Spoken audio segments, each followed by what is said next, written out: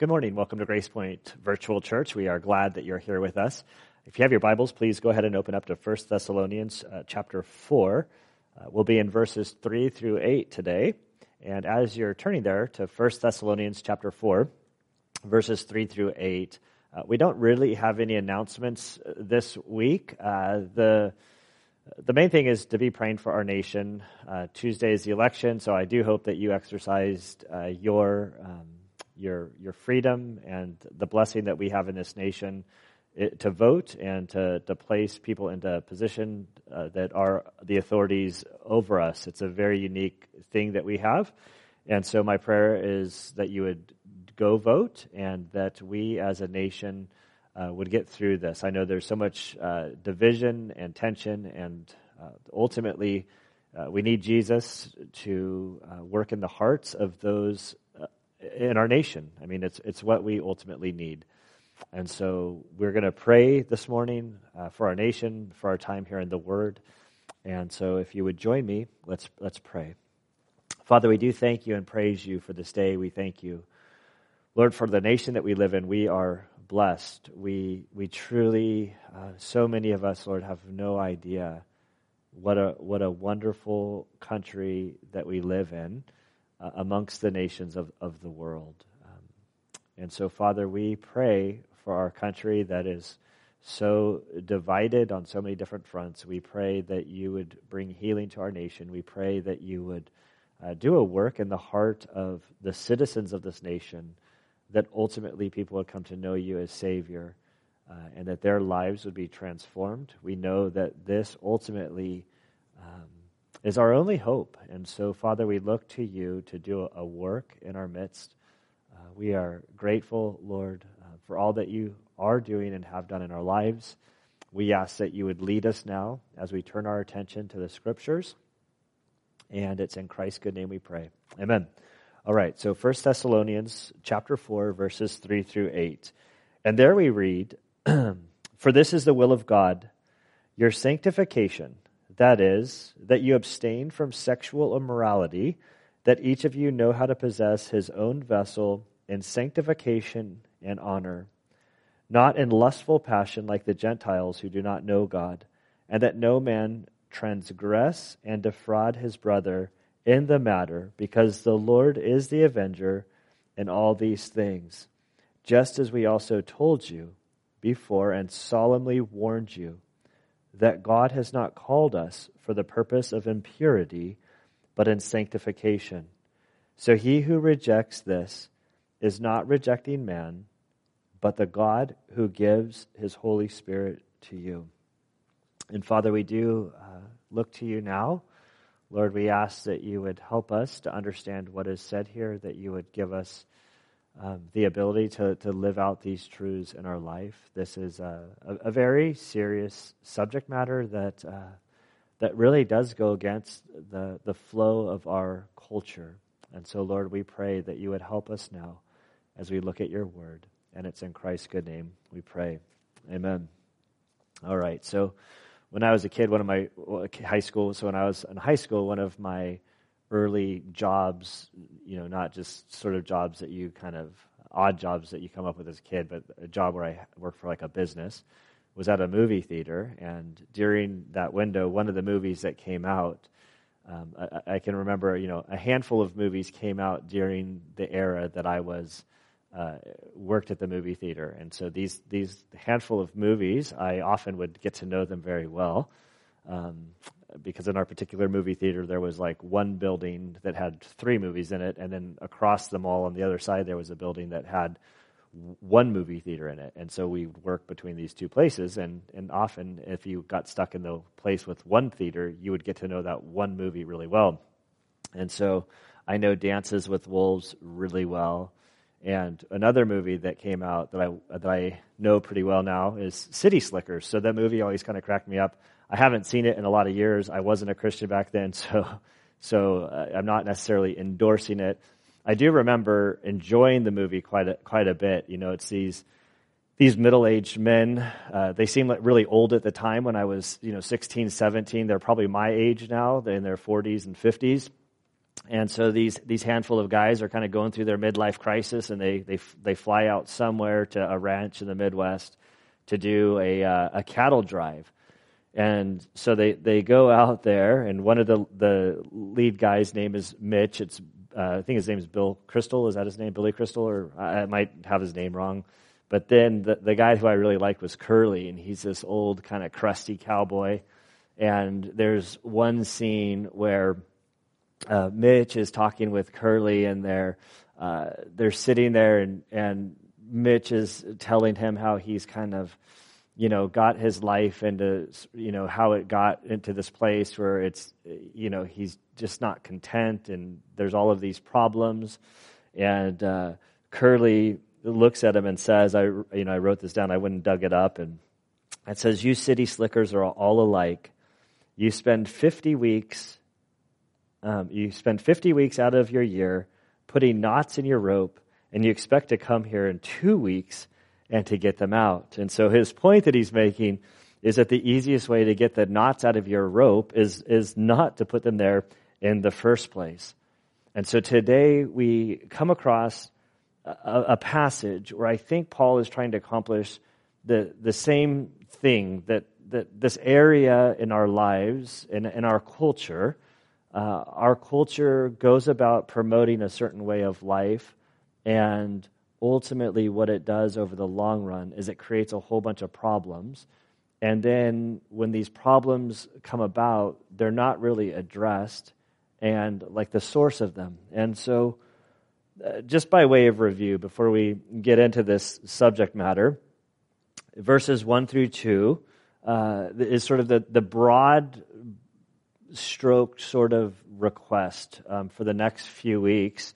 And he says there that he's exhorting them in the Lord Jesus Christ, that as they received instruction with him, that they would walk in a manner that's pleasing to God, that ultimately they would excel all the more, that they would live their lives full speed ahead for God, that they wouldn't let the sort of the meat that I mentioned stall out in their life, the temperature, that they would continue to pursue Christ and to live out their faith in him.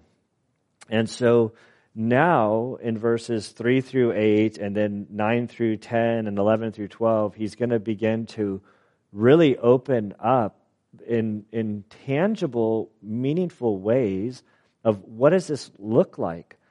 He's going to expand on a subject that quite frankly isn't my favorite to talk about. So it's just me and you through the camera. I'll have to, when I'm live, I'll have to deal with however many people are here, talking with them and face to face. Some of my kids are there, and so it's difficult. It's not something that a subject matter that I want to deal with so much, but the reality is it's very, very much needed. And the topic is really dealing with sexual purity and how did God design sex and the purpose and what are the boundaries. And I'm not going to do, it's super trendy to do all of these, like we're going to do a 12-week series on sex. I think a lot of churches do that to kind of for the flash in the pan and to get crowds to come. And so my plan is to basically to kind of cover just what's in the text before us. And so with that, as we get in there, remember, so verse 1 of chapter 4, Paul gives this gentle request that he is requesting or asking, exhorting them to live their lives in a certain way. And then in verse 2, he then gets a little bit more firmer, or there's a little bit more authority in what he's saying.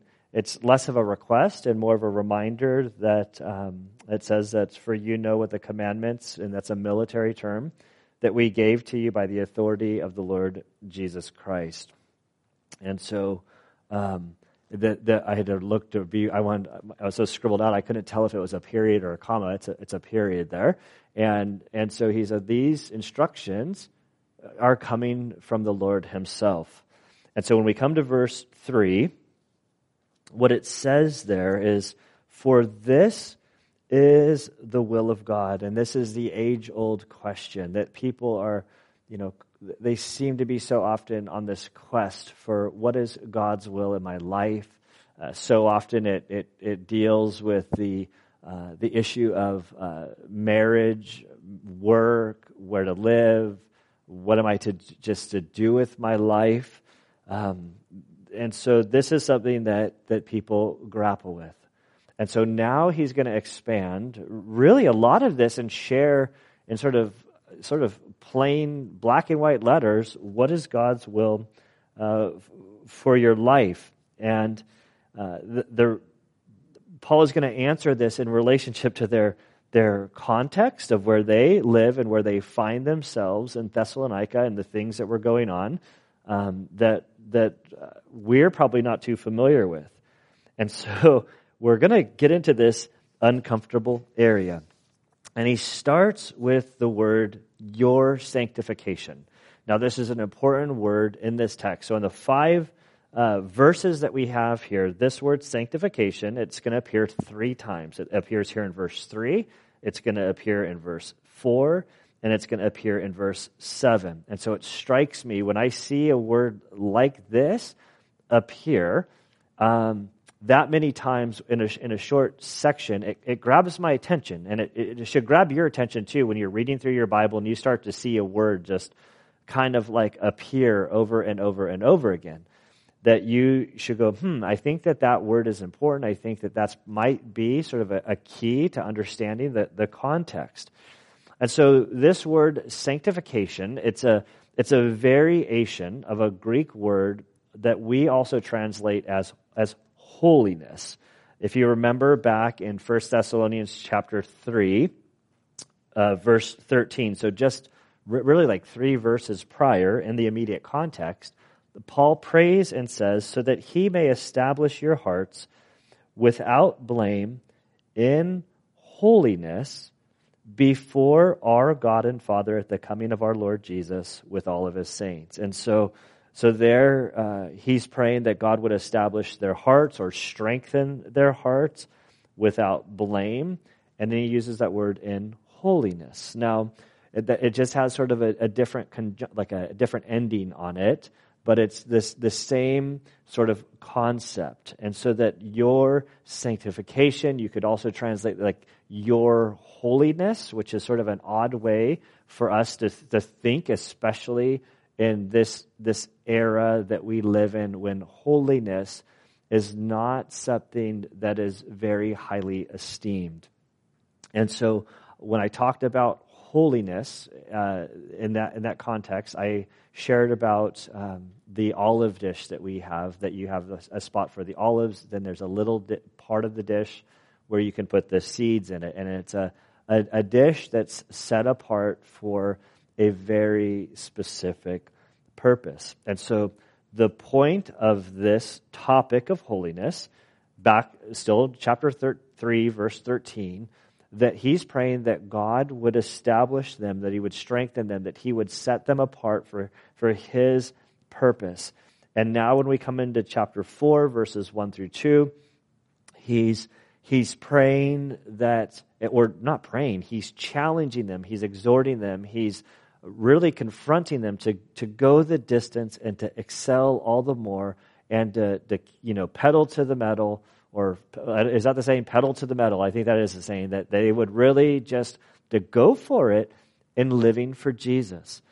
And so now he says, for this is the will of God, your sanctification, your holiness. This word sanctification in theological world or in the scriptures, there's sort of 3 aspects of this word sanctification that can be sort of confusing. And so the 3 of them, to sort of put it into easier to understand terms, there's, just think of past, present, and future. So if you're a Christian, and there's some of that kind of breaks down. But so the first one is positional sanctification. Some refer to this as justification. And so this part of sanctification means at that moment when you heard the gospel that Jesus died for you and that he suffered the wrath of God for your sins, he stood in your place as a substitute for you, and that he offers you the gift of life. At that moment when you receive the gift, we're told that you were baptized by the Spirit, that you were sealed by the Spirit, and positionally in Christ, you're justified. Some have said that you could understand justification as that when God looks at you, it's just as if you've never sinned. And so there's probably, you could probably debate that because you have sinned and you continue to sin. But positionally before God, in Christ, you're saved and you're secure. That's positional sanctification. Then there's progressive sanctification, which is what Paul's talking about today.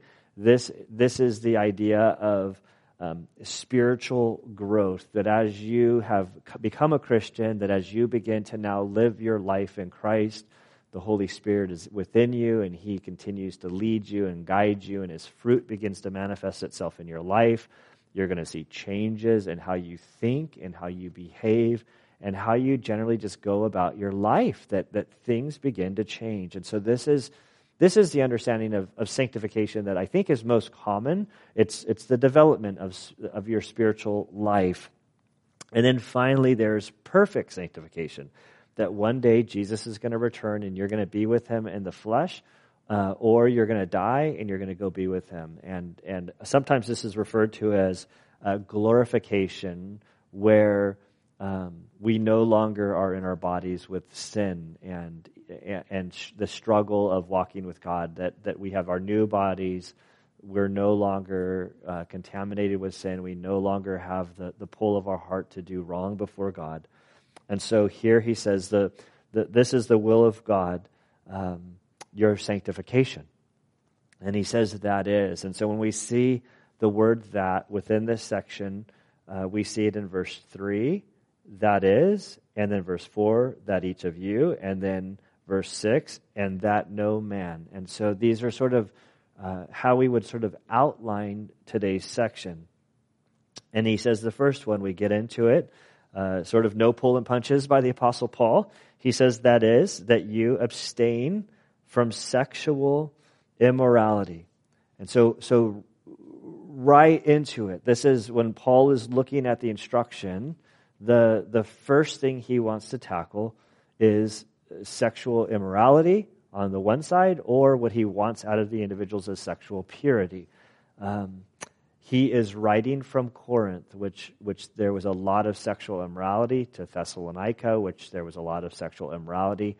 Pretty much the whole region of Greece, it was really like a bastion of sexual immorality.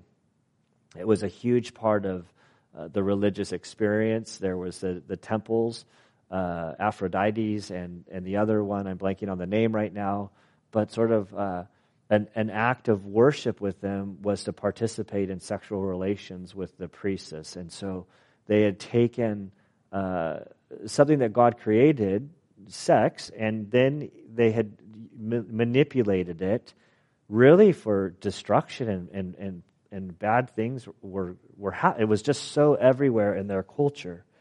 F.F. Bruce kind of talks about it from a male perspective during that era and how widespread sexual immorality was. They were so detached from the scriptures and what God sort of expected. And so he says this, a man might have a mistress who could provide him also with intellectual companionship. The institution of slavery made it very easy for him to have a concubine, while casual gratification was readily available from a harlot. The function of the wife was to manage his household and to be the mother of his legitimate children and heirs. And so this was just widespread.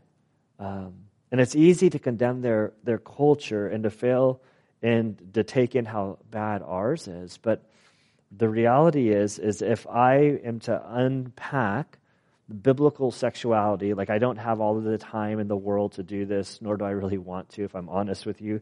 But within the scope, as we go about this, we see this like really everywhere. And if I was to fully talk about the biblical teaching and our position on sexuality within the church, based on what the Scripture says, it would be very offensive to our culture. I would be labeled, or am labeled, that I'm bigoted, old-fashioned, prejudiced, narrow-minded. The list could go on and on.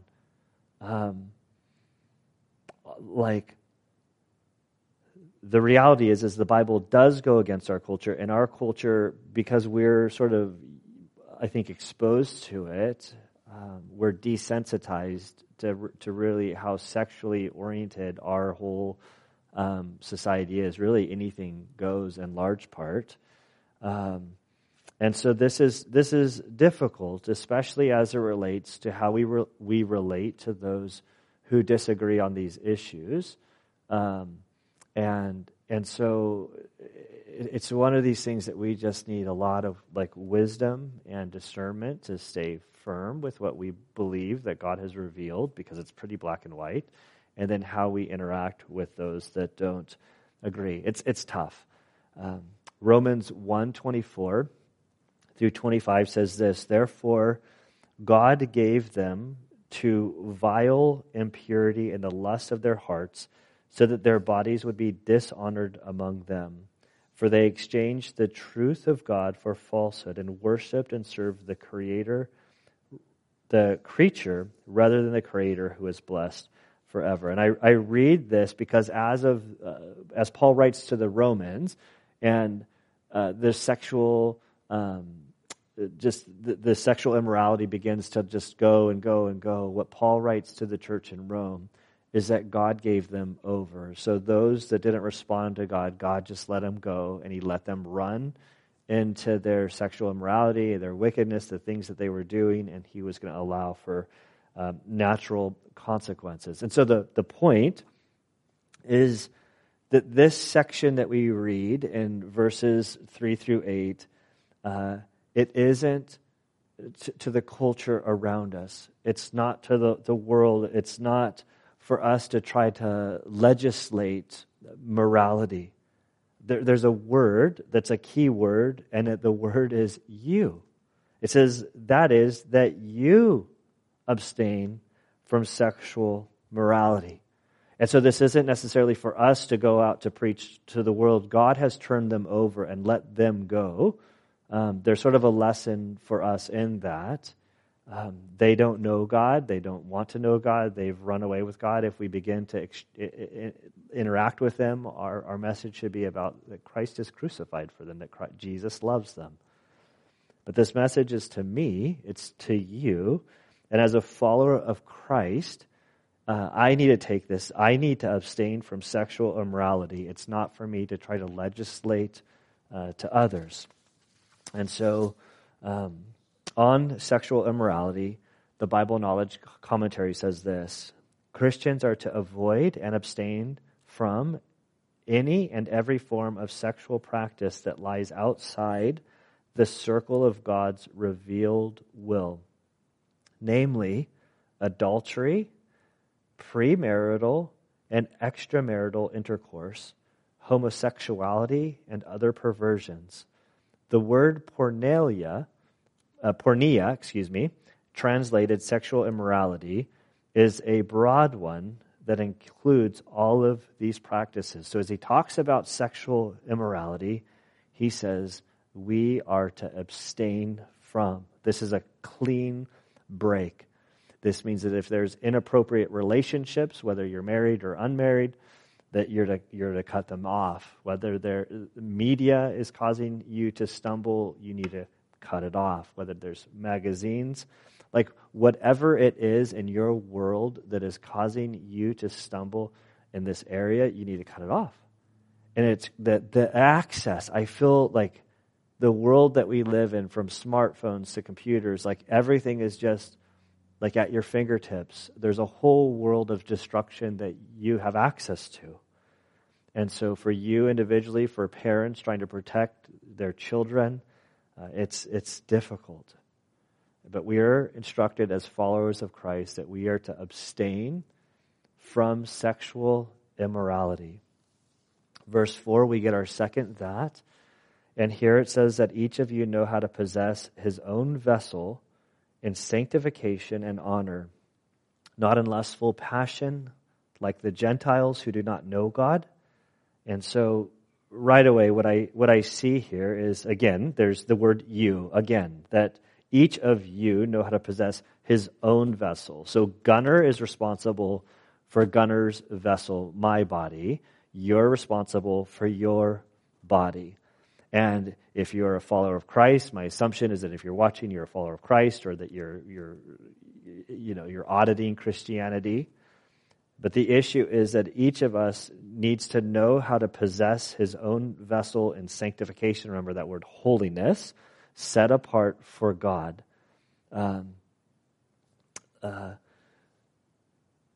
God desires you to control your body sexually. He desires you to control your body in all things, from your speech to what you think, to how you act and interact with other people. Like in every way, God wants you to have control of your body. In today's context, the context is sexual immorality. And so God desires us to discipline ourselves, sexually speaking.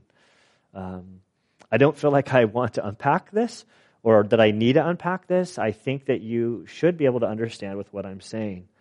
I do think that for the single people that say, oh, it's easy for you to say you're married, but the reality is there's just as many temptations in the married life as there is in the single life.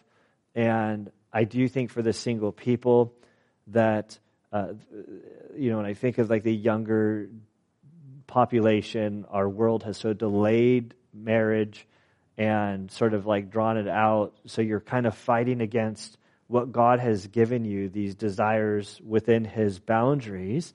And so for the young person, like I know that particularly like talking to young ladies that are interested in guys, that like I want my daughters to be able to see a young man that is able to discipline his own body and to maintain his purity and not to get into stupid compromising positions because he can't control himself, because the young adult that can't control themselves in their singleness, they're not going to be able to contain themselves or to control themselves in their marriedness.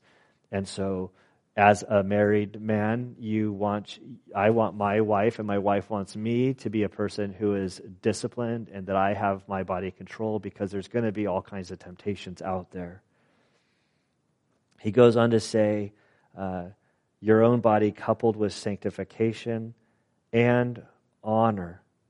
And so this is a crazy thought, that we're instructed to have control of our bodies in holiness, being set apart for him. And so when we're talking about being set apart in holiness in relation to sexual purity, that means in that aspect of our life that we are honoring God, which the boundaries are very clear. It's within the context of marriage. And marriage isn't engaged. Marriage isn't dating to like that this is the person I'm going to get married to, so it's okay for me to do this. No, the Bible is clear. You're either married or you're not married.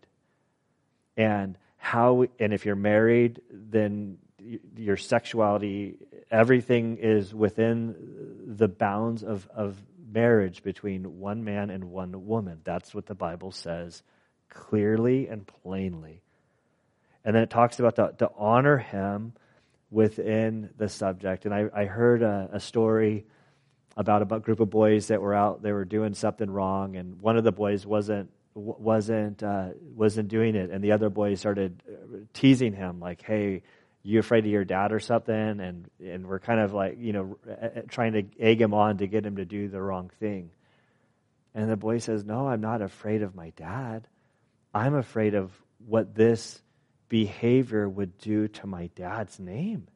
And I don't want to hurt my dad by these actions.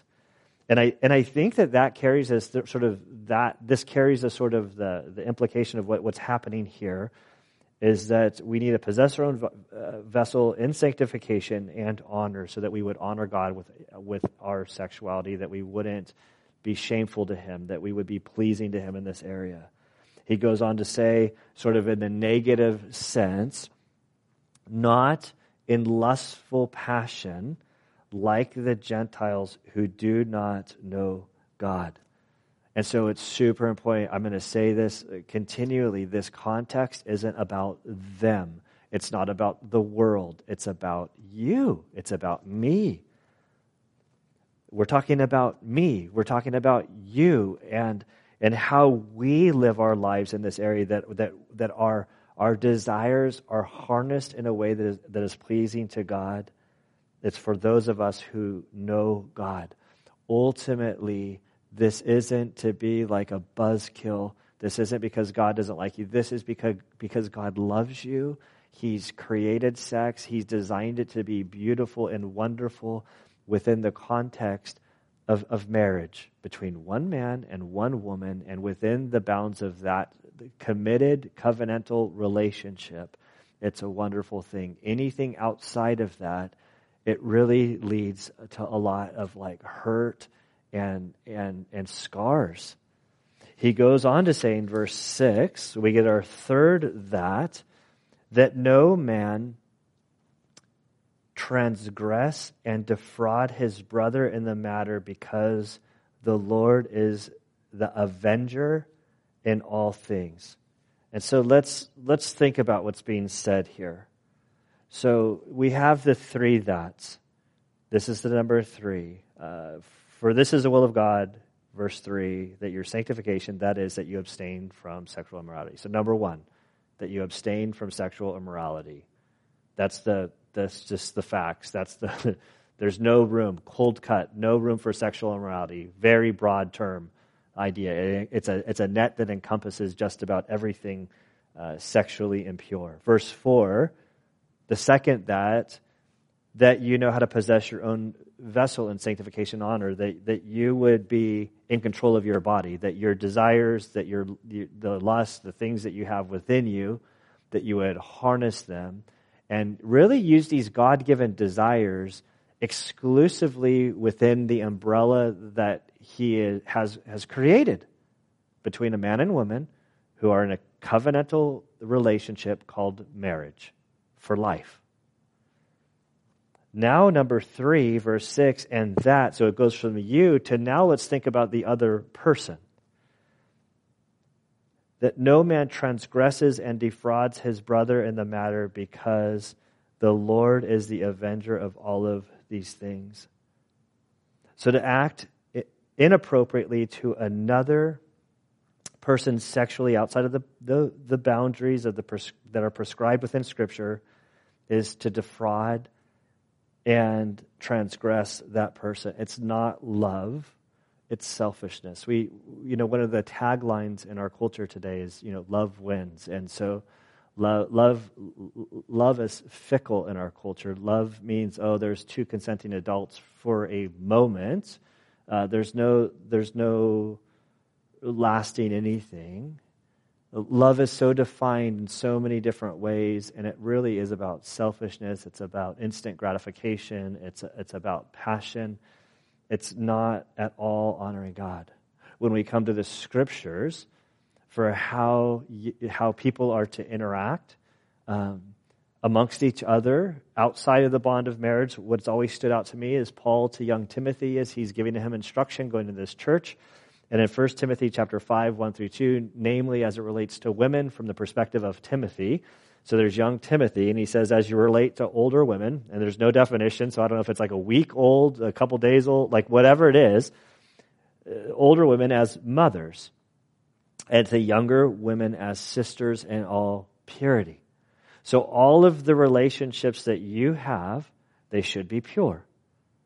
When you find somebody that you like and then you ultimately get married, then all of your affection sexually is for that one person, and everybody else, you treat them like your mom and your little sister, and you don't cross these lines. And ultimately, he says, the Lord will hold each accountable. The avenger in all of these things. In Hebrews 13:4, we read, marriage is to be held in honor among all, and the marriage bed is to be undefiled, for God will judge the sexually immoral and the adulterers.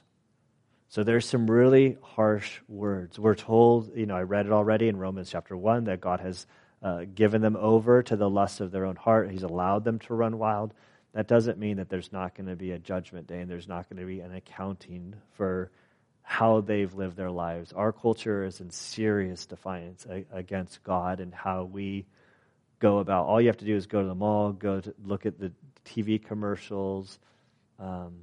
Sexually inappropriate things are all around us, and it's a lure, and it's just we're so far down the road on this that to correct ourselves and to live our lives in a way that's pleasing to God in this is very difficult, and it was for them as well. He goes on to say, just as we told you before, and solemnly warned you. This isn't new information that Paul is giving. He's reiterating information that he has already given to them. And when he gave it to them before, it was a solemn warning. Like, I'm serious in how I'm communicating this. Like, I tend to like to laugh and joke around. But this is an area that so much damage and destruction has been going on in our society. So much of when we look at the political landscape in these inner cities, like I think of Ben Carson. I think that's his name. That he ran for president. He's a surgeon, and he talks about the inner the inner city, and that just the absence of fathers, and that the core of the family unit isn't there. And we see this now. It's been like generations and generations, especially I think since the 60s with the sexual revolution of everything being free and about consent and just whatever you want flies. We're seeing serious ramifications in these communities, and it's serious. It's not something to be joked about. It's not something I like talking about. Verse 7, for God has not called us for the purpose of impurity. God has not called you to live your lives in this way. If you're single and you have, which my assumption is that single people have sexual drive and longings, what he's calling you to do is to use that within the boundaries, to find a spouse and to enjoy your spouse and to live within the context that he's given. It's the most fulfilling route. He has not called us for the purpose of impurity. But in sanctification, here's that word again for the third time. He has called us for holiness, to be set apart for him, and to couple that word with sexual sanctification, sexual holiness, that he has set apart your sexuality for a specific purpose within the context of marriage between one man and one woman. This is God's design, and within God's design, it's a beautiful thing. And he goes on to say, verse 8, I can already sense and feel, as I'm talking now, I'm just scrolling through. I'm like, oh man, this is out on the internet, and people can see this. And there are a whole lot of people I know that disagree with everything I'm saying. Like I said, this is highly offensive in our culture. And I'm thinking about those that don't live this way, and it's like, you're going to say, Gunner's just, a hater, and he's, bigot, closed-minded, narrow-minded, and just old-fashioned in his approach. And I think that Paul was probably feeling or sensing the same thing, because look in verse 8, he says, so he who rejects this, many in our culture will reject this. The majority in our culture reject this. Christians are definitely in the minority. We do not live in a Christian country any longer. There are Christians here. We might have some historical ties to Christianity, but in day-to-day life, the moral ethic that was founded in the Judeo-Christian worldview are just not there. He says, so he who rejects this, which I think is the majority of our population, is not rejecting man. Paul's like, you're not rejecting what I'm saying. You're rejecting God, but the God who gives his Holy Spirit to you. And I do think that this is important. Again, it's within the context of Christianity, within those who are following after Christ. This isn't for the world. They've abandoned God. They're doing their own thing. That's their decision to make, and God has given them that freedom to go, and there will be judgment. They will be held accountable. Each one of us will be. But in this context, he's speaking to those that have given their lives to Christ. And so for Christians who have given their lives to Christ, for you to reject this teaching is to reject God, who has given his Holy Spirit to you. After you've believed, you're indwelt with the Holy Spirit.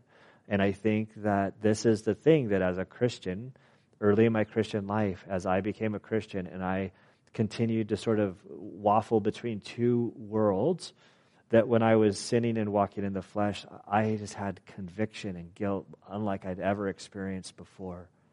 And I think that that's the Holy Spirit moving within you. So there's no gray area in sexual immorality. God is clear. And God also offers you help and hope within this area. So looking at this passage, so what? I'm kind of glad that I'm through this, quite frankly. But so what? And I think back to Curly. You know, unfortunately, so many of us, like as a pastor, as I am able to minister and care for people of like all different ages, to the young people, I see the tensions that they go through. I remember being single. I remember longing for a wife. I remember the struggle of sexual purity. But then I also have the benefit of ministering to those that are much older, and I can meet with those that are in their 80s and 90s, and when there's regrets and remorses and knots in their life from decisions that they made when they were younger, that if they could go back and not do those things, it would be a benefit to them. And so I recognize that the audience that I'm speaking to probably has more mistakes in this area than successes. And so if you have failed and struggle in this area of sexual purity, the first thing I want you to know and to embrace is that God is a loving God. God is a forgiving God. Many people who I've talked to in this area, one of the subjects that comes up often is those who have had an abortion, and the sting and the regret and the remorse and the sorrow that they experience for having an abortion lingers with them for decades and decades and decades. And they think, how in the world could God forgive me for doing that? God is a loving God. God is a caring God. God is a compassionate God. And so whatever sexual impurity you have in your past, I want you to know that God is there to forgive you. If you haven't received him as Savior, he has offered the gift to you. If you've received him as your Savior, know that you have been washed clean by the blood of Christ, that your sin of the past has been placed on him, and he's exchanged his righteousness for your unrighteousness. And you stand positionally sanctified before God in Christ. This isn't about your past. This is about your present and moving forward with him. If you're struggling in this area of sexual purity, know that God has created sexuality, and he wants you to enjoy this component of your life within the boundaries that he's created. He wants you to experience sexual joy and enjoyment, and that is experienced within the context of marriage. To the single, I would encourage you to make a vow to God about your future spouse, that you would remain pure until you have like a wedding ring on. When you have made that covenant with the individual, that then your purity, you're still pure, but you can experience and walk down the road of your sexuality and this gift that God has given us in marriage. To the married, I'd encourage you to remain pure and faithful to your spouse, that you would cultivate a loving relationship, and that you would be able to fully just experience what God has created for the context of marriage. I pray that you would be able to develop your relationship so that this area, the tide would rise, and that you would be able to experience true joy. Ultimately, what my prayer is for us as Christians at Grace Point Church is that we would, put the stake the flag in the ground, and that we would seek no compromise in this area, that we would be able to truly honor God in our sanctification, in our sexuality, and we can know that God, the last thing that we read here, God has given us His Holy Spirit. The Holy Spirit is within us, and we have Him to lead us and to guide us. I'm running out of time, but I wanted to end with first Ephesians chapter 5, and over in Ephesians chapter 5, the first 10 verses to really, I just encourage you to read it on your own. In Ephesians chapter 5, he talks a lot about a lot of this stuff. Verse 3, but immorality or any impurity or greed not even be named among you as proper among the saints. He goes on to say,